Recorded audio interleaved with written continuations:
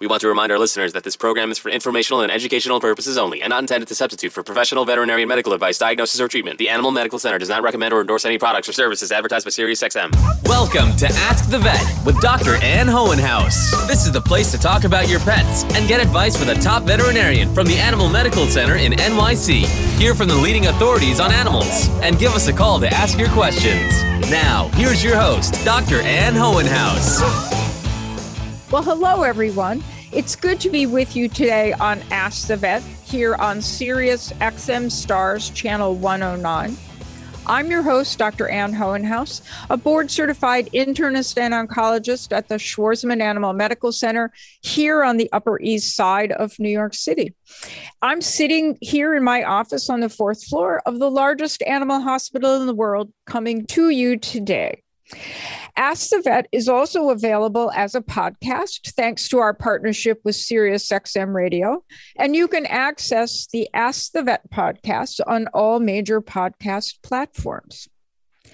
At the Animal Medical Center, we keep families together by providing the absolute best care for pets. If you have a question about your pet's health, just call and leave me a message, and I'll answer your question on next month's Ask the Vet program. It's that easy.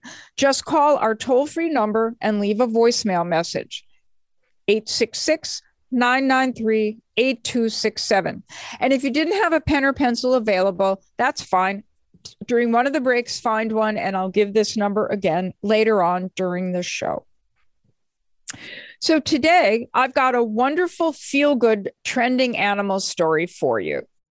It's time for the internet's most talked about animal.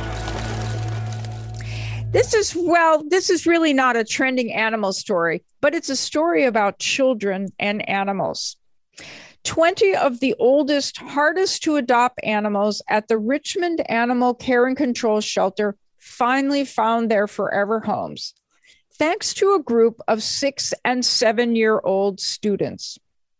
Kenzie Jones, a shelter volunteer and a teacher at St. Michael's Episcopal School in Richmond, Virginia, was looking for a way to teach persuasive writing. She came up with a unique project in collaboration with the shelter's director, Christine Chips Peters. The second graders learned all about the 24 dogs and 1 cat languishing in the shelter, their age, their breed, their background, and personality. And then the students were assigned to write a letter about their animal in the voice of the animal as a persuasive essay to help motivate potential adopters to adopt the animals. The letters were heartfelt and pure joy. Let me share you a couple of excerpts from the letters. First, do you want to adopt me? I can snuggle with you. I promise that I will be a good dog. You can even sleep with me if you want. The letters, along with adorable drawings of each animal, were posted on each kennel, and before too long, nearly all the animals were adopted. Kenzie Jones, the teacher of that classroom and creative teacher, mind you, hopes that teachers everywhere will consider partnering with their local shelter to help animals in need find forever homes. And I think that is a great idea too. And I got to take a break and dab the tears because that was such a great story. Ask the Vet with Dr. Ann Hohenhaus, weekends on SiriusXM Stars. The Animal Medical Center has had some unusual animals come here for treatment. I'm talking about penguins, lemurs, swans, red-tailed hawks, and even a 6-week-old 200-pound foal. That's a baby horse. It fit in the elevator, however. But the most interesting by far has to be Rico, a jaguar from the Essex County Turtleback Zoo in West Orange, New Jersey. Rico was transported to AMC by a police escort. And I know this to be true because I came into work and was riding in the elevator with a policeman who was not an NYPD member. We have them here all the time. But this guy had an Essex County police badge on, and I wondered why someone from Essex County was in our elevator, forgetting that that was the day that Rico was coming in. So he came to AMC with his police escort so that he wouldn't get delayed in the Lincoln Tunnel or hung up on the New Jersey Turnpike. And he came to AMC for a dual appointment with AMC's dentistry, diagnostic imaging, and surgery teams. And so with that, I'm delighted to welcome two of the specialists who took care of Rico the Jaguar that day, my colleagues, Dr. Dan Spector and Dr. Django Martel. Now, should any of you hear drilling or a lot of clanging in the background, that's because Dr. Martel is actually coming to us from AMC's dentistry suite, where he's still in the middle of performing a dental with some extractions in the dentistry room. Dr. Dan Spector is a senior veterinarian and a board-certified specialist in surgery. He's the service head of Surgical Service 2 and our surgery residency program director here at AMC. He graduated from Tufts University School of Veterinary Medicine and then did a rotating internship in medicine and surgery at the Angel Animal Medical Center in Boston. He then came here to complete his surgery residency and then was a staff surgeon in the Chicago area for several years, came back to New York City, and finally migrated back to the Animal Medical Center, where he's been since about 2015. His professional focus includes soft tissue and orthopedic surgery with a focus on minimally invasive and reconstructive surgery. And Dr. Spector enjoys spending time with his family, cooking, hiking, and running. Dr. Django Martel is a senior veterinarian and one of two diplomates at AMC from the American Veterinary Dental College. He's a Cornell graduate, earned his degree in veterinary medicine from Cornell's College of Veterinary Medicine, and worked in general practice in downtown Manhattan for several years. Then he was in Chicago for 1 year before he returned to New York City and completed a 6-year veterinary dentistry and oral residency at AMC. Dr. Martel lives in New York City with his wife, a physician, their son, and many saltwater fish and coral. So I want to say thanks to both of you for joining me today on Ask the Vet, because I know it's been another busy day here at the Animal Medical Center. So let's start at the beginning. Can one of you tell me how Rico the Jaguar came to AMC? How did he figure out he needed our services? I can answer that. Okay. This is Dr. Martel Django. The veterinarian at the Turtleback Zoo, Dr. Kaylee Anderson, had found out that that Rico had broken his tooth actually on New Year's Eve, and it was bleeding, he was painful, and she was looking for somebody to repair it. So she actually just emailed me and asked me if I would be willing to come to the zoo. And so we started having a conversation, but then in the process of it, it turned out that Rico also had some orthopedic problems. And so we sort of, in the midst of a couple of back and forth discussions, realized that we could maybe do everything here. So let me ask a follow-up question on that. And that is, how does a jaguar break its tooth? Yeah, they don't know exactly what happened. I have my own theory that maybe there was fireworks because it was New Year's, but maybe not. I think it was on the cage because they have metal bars, and the jaguar, the big cats, use their teeth for everything, and it's not uncommon for them to actually break their teeth. Unfortunately, it happened. And which tooth did Rico break? And I don't want those numbers that you guys put on teeth. I want to know, like, is it a molar or a fang? Broke his right upper fang, canine tooth, a big tooth. Yeah. So then, what was the orthopedic issue that Dr. Spector had to work on? I'll let him talk about it. Well, I found out about Rico, I won't forget. I was actually sitting at my kitchen table eating breakfast with my kids. I wasn't there that day, and Django emailed me asking about this jaguar from the zoo who needed a root canal, but also had some orthopedic injuries, and if I would be willing to potentially coordinate with him.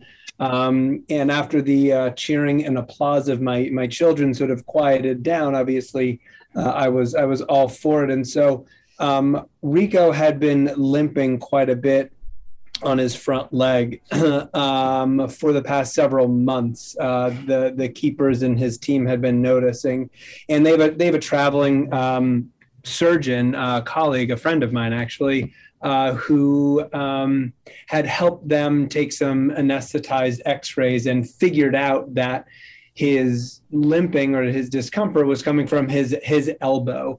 And it looked like from the x-ray there was concern that he had a problem in his elbow, honestly similar to what large breed puppies get, components of elbow dysplasia.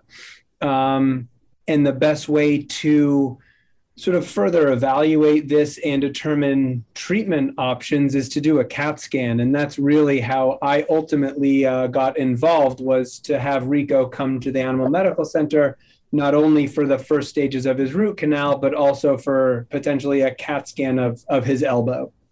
So we did a CAT scan on a big cat. And how does the big cat fit into our CAT scan? He is a big cat. He was only about, I say only, but he was 63 kilograms, so about 130, 140 pounds or so. So he was really about the size of a large Great Dane or something like that. So fortunately, the CAT scan that we have here was able to accommodate his arms. And so he got a CAT scan, all this happening under general anesthesia in Rico, because he came to us anesthetized, right? Yeah, he was anesthetized coming here and leaving here, and his entire time throughout here. And so did he have his own personal veterinarian come with him from the zoo? He did. He had their head veterinarian from the Turtleback Zoo, as well as his primary keeper, and some other folks from the zoo as well that traveled from New Jersey here. And then so that whole zoo team stayed with him, as did our whole, surgical, dental, anesthesia, imaging teams. Yeah, the room was really crowded. I couldn't wedge my way in to see the pretty boy. So what happened first? Django, what happened first when Rico got here? So when he first got here, after he had his CAT scan first, and it was a whole coordinated effort. And actually, our anesthesiology team also helped intubate him, bring him up to the 8th floor, get the cone beam CT, get the CT done. And then he was brought down to the 3rd floor to have the root canal done. And that was, I think that took about 40 minutes to do. And it was, the thing about it is that it was a very bloody tooth because it was a fresh fracture. And the jaguar canine is huge and very vibrant. And when they are freshly fractured, they tend to bleed a lot. And you cannot complete a root canal until the bleeding stops. So I might be jumping ahead a little bit, but we ended up doing is a temporary root canal on him, which made it for a shorter procedure, but would also mean that I would have to go back and finish it at a later date. So you say this is a very big tooth, but I don't think, since none of us, not me and no one listening, saw this tooth, how big is it? Like 6 inches long? Close to that from... I just made that up. I thought you would say no. Probably about 4.5 inches to 5 inches long from tip to the apex, the bottom of the root. And I mean, it's massive, and we need very special, even more specialized tools to get down to the bottom of that. It's, most of the files that are made to do root canals originally are made for people, and we have very short teeth.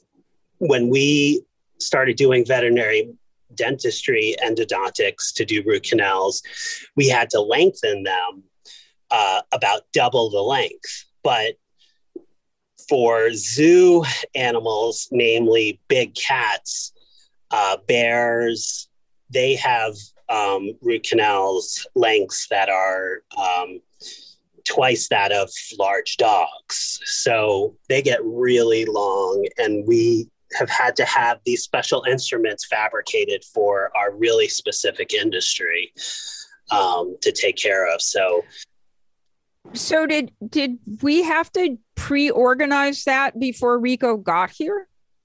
Well, we meaning myself and the other dentists in the dentistry department, not uncommonly will we go to zoos to work on large cats and large carnivores. And so we have a fairly comprehensive set that is called, the zoo set, basically, that we keep on standby.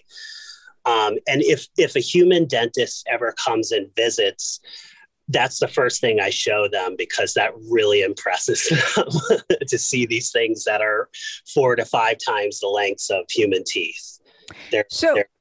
So then that brings up a question, is that we had to fix Rico's elbow because he was limping.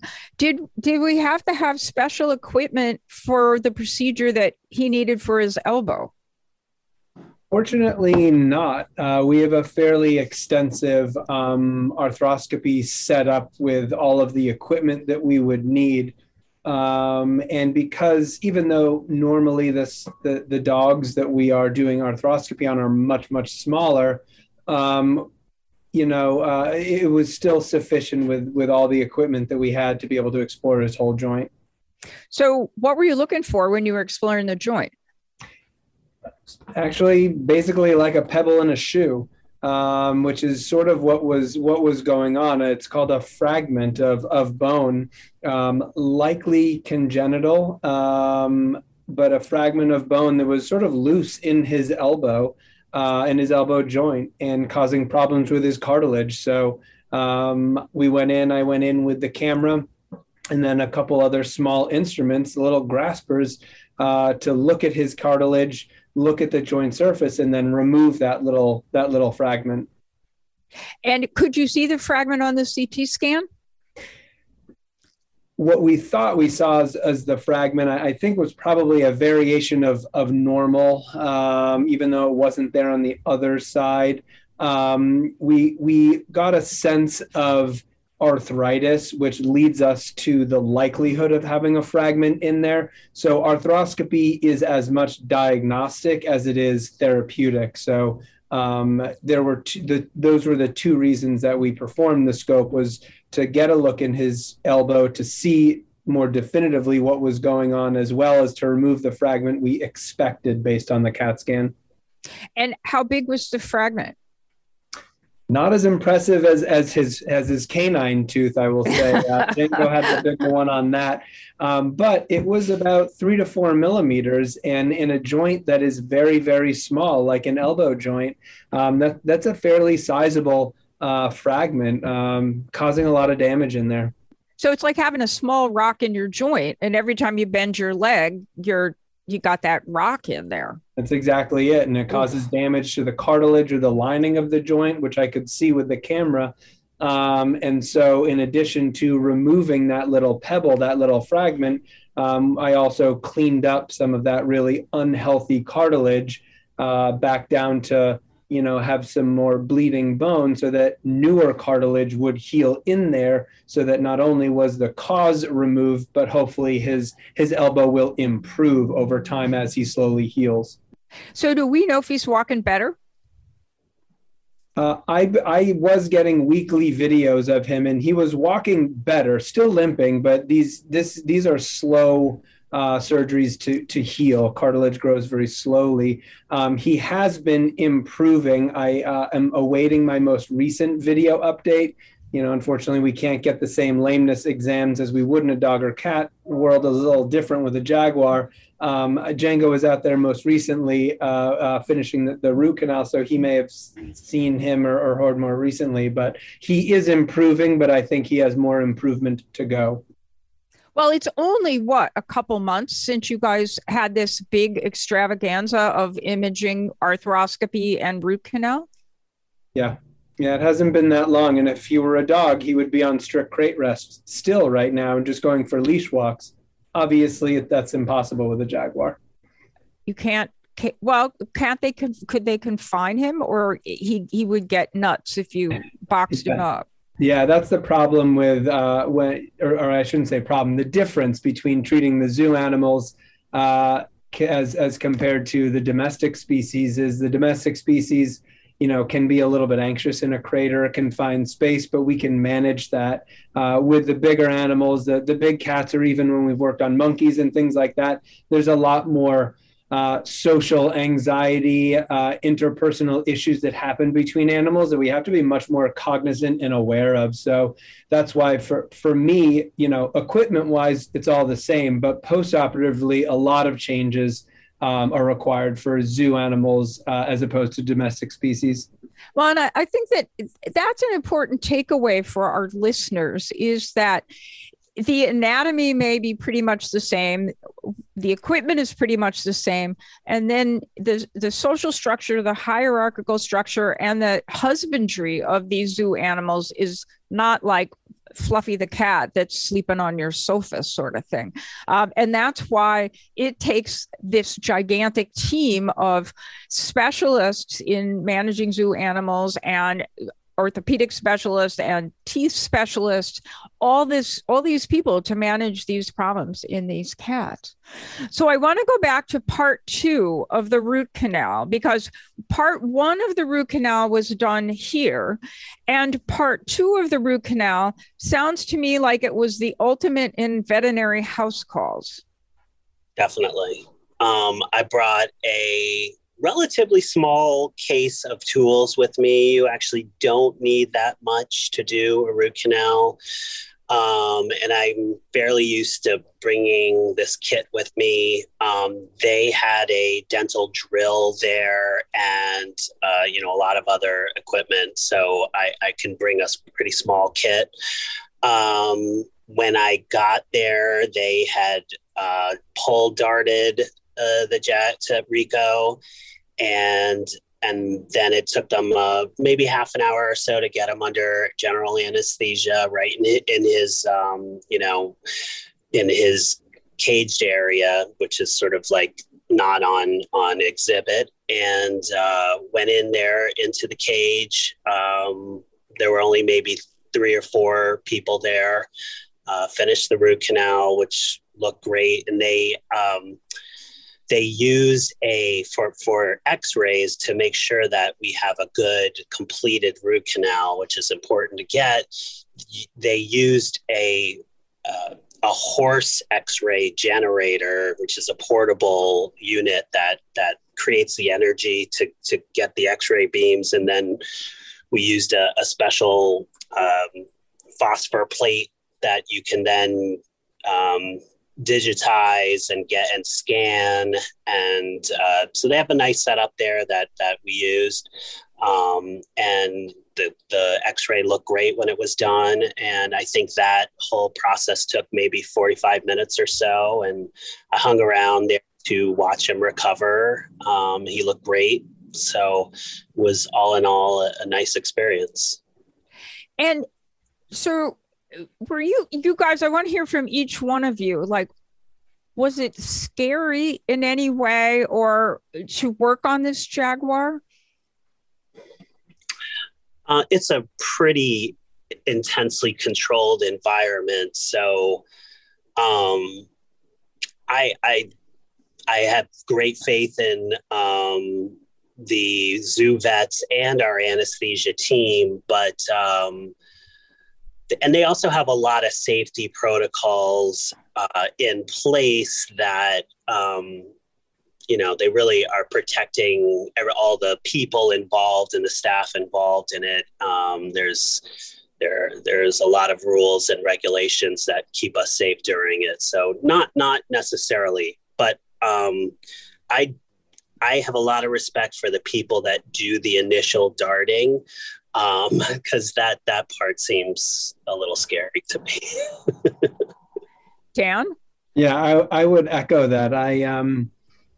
The working with the veterinary, keeping the husbandry team from the zoo is incredible. Watching them work, and absolutely our anesthesia team is phenomenal. So it was more just since I don't get to work on big cats nearly as much as Django, is more just incredible being around him, though anesthetized obviously, but being around him. It was just awesome to get to work on him and with him and working with the team. But I absolutely agree, being in the general vicinity of that initial darting of much smaller and less, different types of animals, I have immense respect for the people who do that with, the larger cats and the larger animals like Rico. So did you guys do any sort of dress rehearsal before Rico got here and said, okay, we're going to do it in this order, you're going to do this team's going to do that? Did you have like a game plan for the day? Because it sounds like it went off without a hitch, and it sounds like it could have had a lot of hitches. There was a lot of organization that was done ahead of time. And in fact, we were supposed to do him 2 or 3 weeks before that. But the zoo veterinarian actually got sick that night, and we had to abort the whole thing. The police escort had to they were all set to go, and I think some people even showed up here at 6 a.m.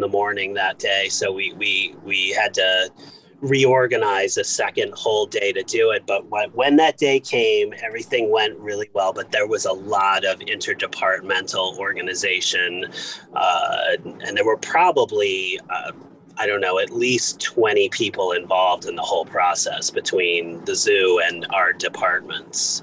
Maybe even more than that. Looked like at least 20 people in the room that day would be my take on the whole thing.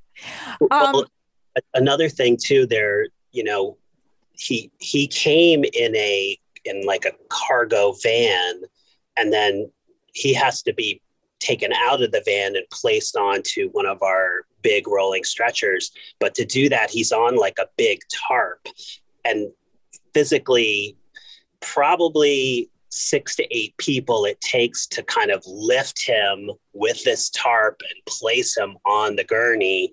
And so that's always impressive to see, this big lift process going on. So every time he had to be moved, there's just a big group of people just doing that in itself.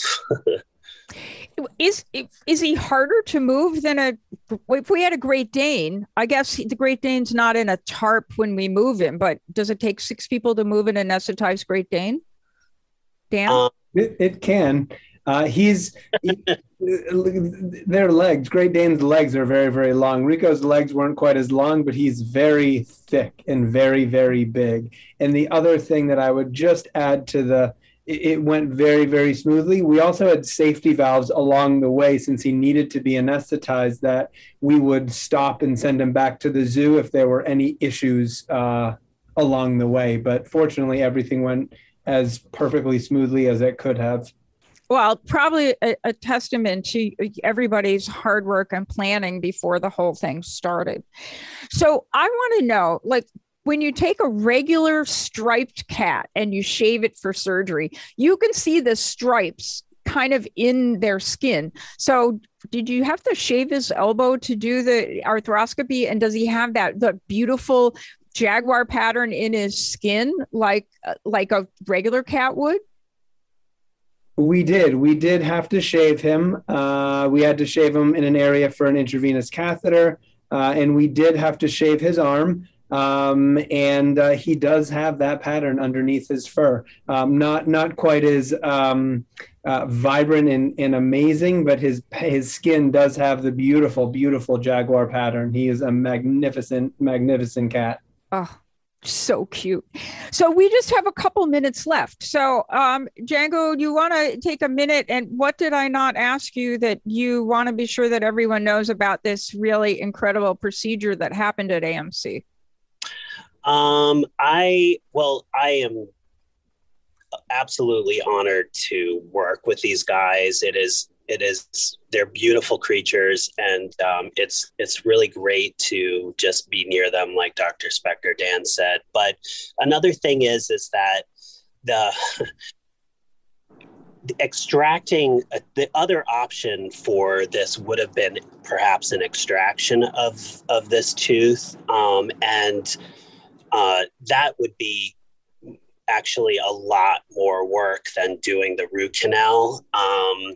And so I have had to extract some teeth of large carnivores, and they are so difficult to do. Their bone feels like it's made of concrete. And so I'm always would prefer to do a root canal if at all possible. We obviously need to do something to these teeth, or they will be painful and infected for the rest of their lives. So, and they also use these fangs and their teeth so much. So this tooth was broken down fairly low, but there's still a good portion of it that he can use to pick things up. So I have to cut you off and give Dan a chance in the last 45 seconds. How are the kids? The kids are still excited about this. Incredibly. They asked for pictures. We actually, as it turns out, live around the corner from that zoo and are members of the zoo. So they can't wait to go as soon as he's back on exhibit and get the chance to see him.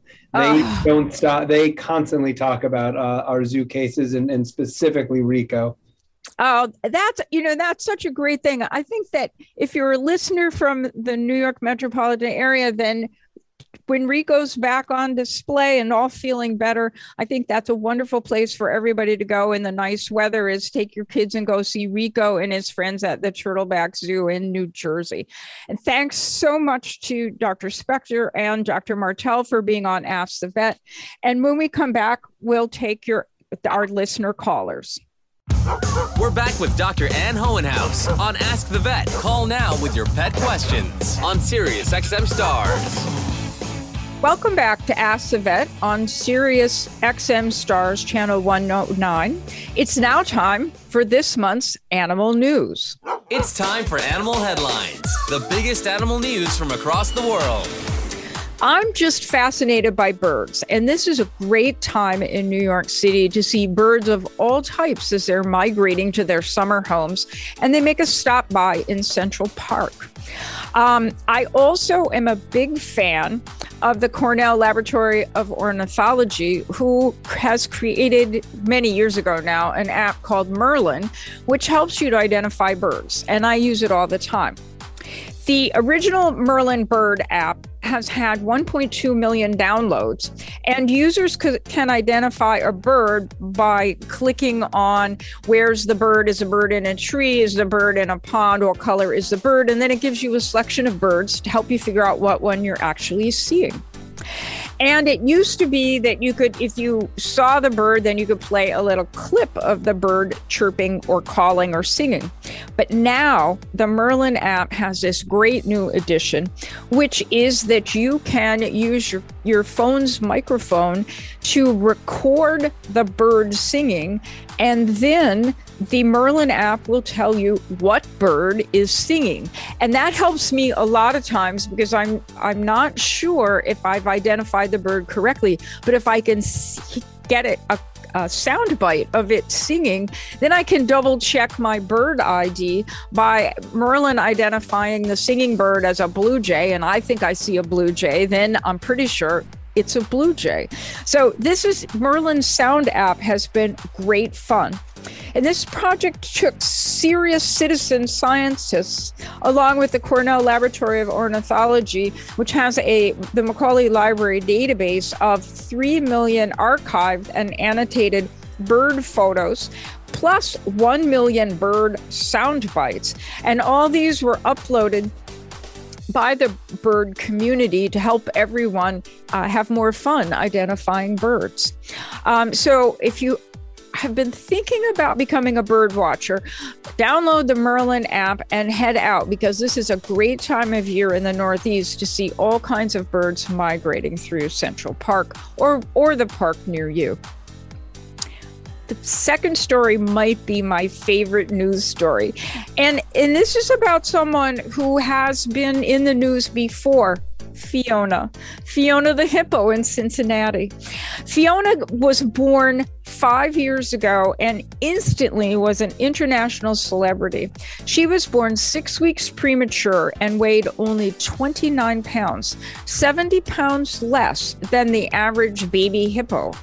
Fiona managed to survive, and Fiona had a huge team of veterinarians, blood bankers, physicians, and all kinds of people working hard to save little Fiona's life. And she survived against all odds, and now is a healthy 5-year-old adult hippo who weighs 1,300 pounds. And she's going to be a big sister. The zoo staff at Cincinnati were surprised about the pregnancy of Fiona's 23-year-old mom, Bibi, but is getting very excited to welcome a new baby hippo. Given Fiona's condition at birth, scientists at the Zoo Center for Conservation and Research of Endangered Wildlife are closely monitoring Bibi's pregnancy. And so stay tuned. We'll hope we can make an announcement about a new sister for Fiona, sister or brother for Fiona in the near future. If you're thinking about a summer getaway, and all of us are thinking about that right now, and you want to take your dog with, then this news story is the one for you. The top 10 pet-friendliest cities in the United States was just announced by Best Places and Motel 6.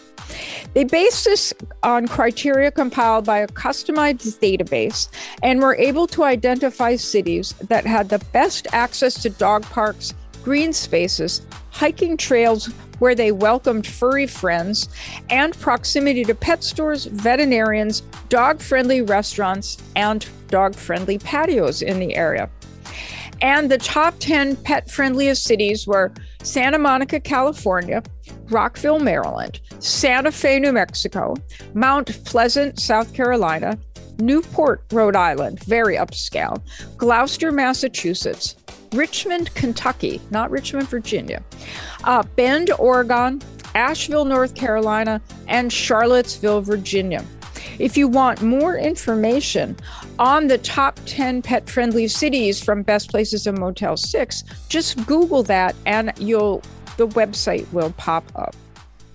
I'd love to hear from you. If you have a pet health question, just pick up the phone and leave me a message. It's that simple.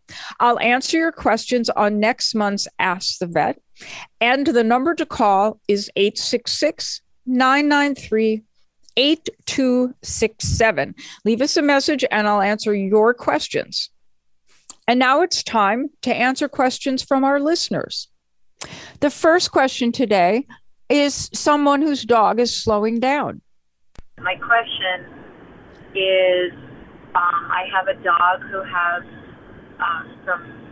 is slowing down as far as walks go, less tolerant, and less able to get on my bed, and climb upstairs. And so I'm just wondering if what kind of a problem this would be and where I start as far as diagnosing what this is and what can help it.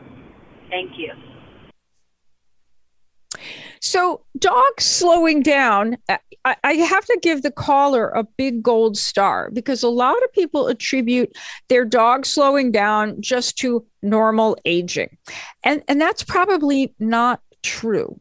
So things to think about when your dog is slowing down is, has your dog gained a lot of weight? And is it just not able to jump up on the sofa or do the stairs like it used to? And one of my patients gets a gold star. She's lost 5 pounds and she can jump on the sofa again. The other thing to think about is, if this pet has lost a lot of weight, is the pet weak because it's sick in some way and losing weight and is no longer strong enough to jump up on the stairs? So both weight loss and weight gain could account for this caller's dog's problem. Another common thing to think about would be arthritis. If the dog is achy and creaky, its sore joints may not be able to do the stairs anymore or go for a long walk. And veterinarians have a lot of different medications that can be used to make creaky, sore dogs much more comfortable and improve their mobility. There's drugs, there's nutritional supplements, there's diet, there's special exercises, acupuncture, all kinds of things that you can do to get your dog moving again. Another thing to think about in a dog who's not moving is the dog weak because it's anemic? And that's not something that a pet owner can really diagnose on their own, but weakness is a common clinical sign that we see with dogs who are anemic, and that dog, of course, needs a big medical workup. Another consideration would be a neurologic problem. Are the legs not got the proper neurologic stimulus anymore so that they walk well? Or does the dog have a muscle problem where the muscles are weak and unable to walk for long distances or go up and down the stairs? So this caller needs to make an appointment with their veterinarian, because all of these things can be assessed during a routine physical exam and with some basic blood work. So remember, old dogs don't just slow down because they're old. They usually have a problem, and there's something that we can do about that. So good luck to our caller, who unfortunately didn't give her name. Our next call comes from Jacob. Hey, this is Jacob from Charlotte, North Carolina. I have a question. So I was wondering if dogs and cats if animals can get COVID. And if they do, which pet would likely get COVID, the dog or the cat? Thank you. So this is a really important question right now, because a lot of people think that there's a little bit of a COVID surge coming our way. And certainly New York's color is changing on the COVID map as we speak. So both dogs and cats can get COVID. All the cases of dog and cat COVID seem to have come from the people with whom they live. And so the first thing to do is remember, if you or your rest of your family has COVID, you need to quarantine the people who are sick away from everyone else. And everyone includes the dog and cat. Cats are the more likely species to get COVID than dogs. And remember that cat means not only the domestic cat, but lions, tigers, and other exotic big cats have had COVID in the past. In fact, the first animals reported in the United States with COVID were actually the big cats just 10 miles north of the Animal Medical Center at the Bronx Zoo. And I believe that in one of our prior Ask the Vet episodes, Dr. Callie talked a little bit about the big cats at the Bronx Zoo with COVID. Probably the most susceptible animal to COVID would be the mink. Mink have been affected with COVID worldwide. And that's put a big problem for the mink farmers. And also there's a report this week that mink have given COVID to people. The good news is most of us are not exposed to mink ever. I've never seen a mink in my entire life. So they're not a big risk unless you happen to be a mink farmer. And then remember that ferrets, hamsters, are other pet animals that could get COVID. And so again, if your family has COVID, dogs, cats, ferrets, and hamsters need to be kept separate from the people who have COVID. And then finally, deer. deer are probably more susceptible to COVID than dogs or cats. And so just a warning, don't feed the deer in your backyard because we don't really know what the risk of COVID infected deer are to people. But there have been a number of surveys now in the United States in multiple locations, and deer show evidence of being infected with the SARS-CoV-2 virus that causes COVID. So, Jacob, that was a great question because our animal friends can get COVID and the risk to us is probably limited, but we are the risk to our dog, cats, hamsters, and ferret pets. And when we come back from the break, I'll have news from the Animal Medical Center. We're back with Dr. Ann Hohenhaus on Ask the Vet. Call now with your pet questions on Sirius XM Stars. Hi, welcome back to Sirius XM Stars Channel 109 and Ask the Vet. Don't forget that I would love to answer your questions on next month's show. Just pick up the phone and leave me a message on our toll-free voicemail. It's that simple. I'll answer your question on next month's show. And the number to call is 866-993-8267. And now news from the Animal Medical Center.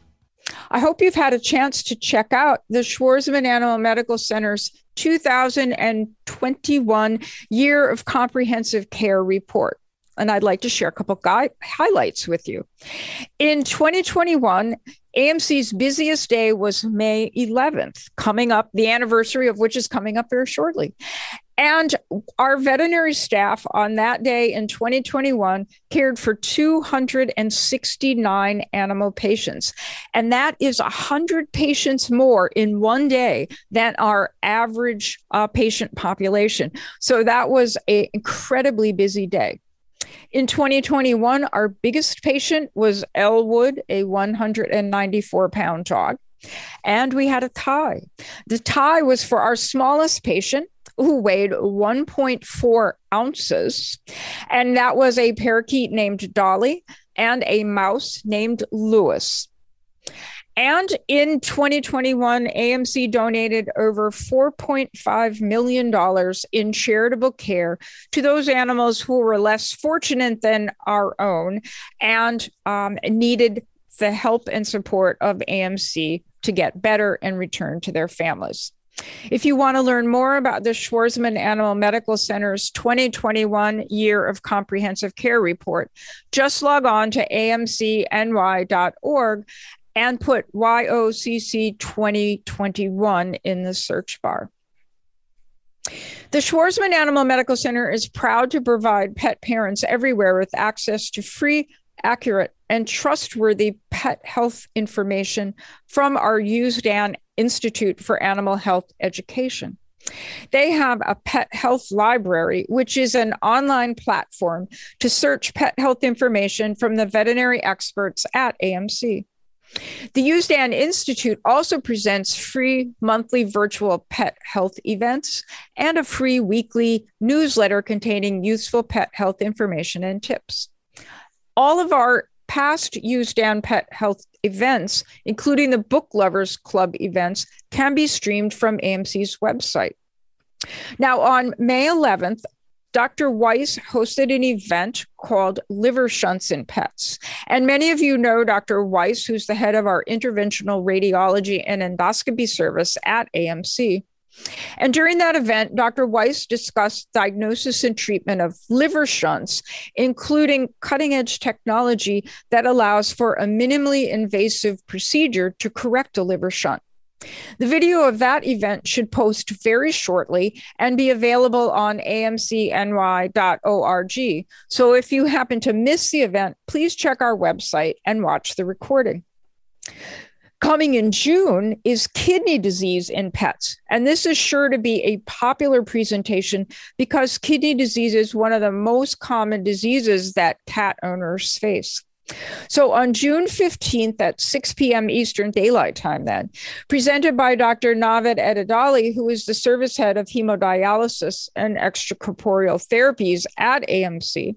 And Dr. Edidali will discuss development and treatment of kidney disease in pets, how to recognize the signs, and how to care for a pet who has kidney disease. As always, registration for this event is free, but required because if you don't register, we can't send you the Zoom link. So please visit amcny.org and type in events in the search bar to find the link so you can sign up for Dr. Edidali's kidney disease presentation. I'd like to thank my guests, Dr. Daniel Spector and Dr. Django Martel, along with all the listeners and callers today. I want to especially thank everyone who's downloaded the Ask the Vet podcast. We really appreciate your support. If you have a question about your pet's health, I hope you'll call and leave me a message so I can answer it on next month's Ask the Vet program. The number to call is 866-993-8267. Don't forget to check us out on social media. We've got Facebook, The Animal Medical Center, Twitter, and Instagram are both AMCNY. And don't forget to subscribe to this podcast wherever you get your podcast episodes. Just look for Ask the Vet. And I'll be back next month here on Sirius XM Stars, channel 109. Thank you and have a great month, everybody.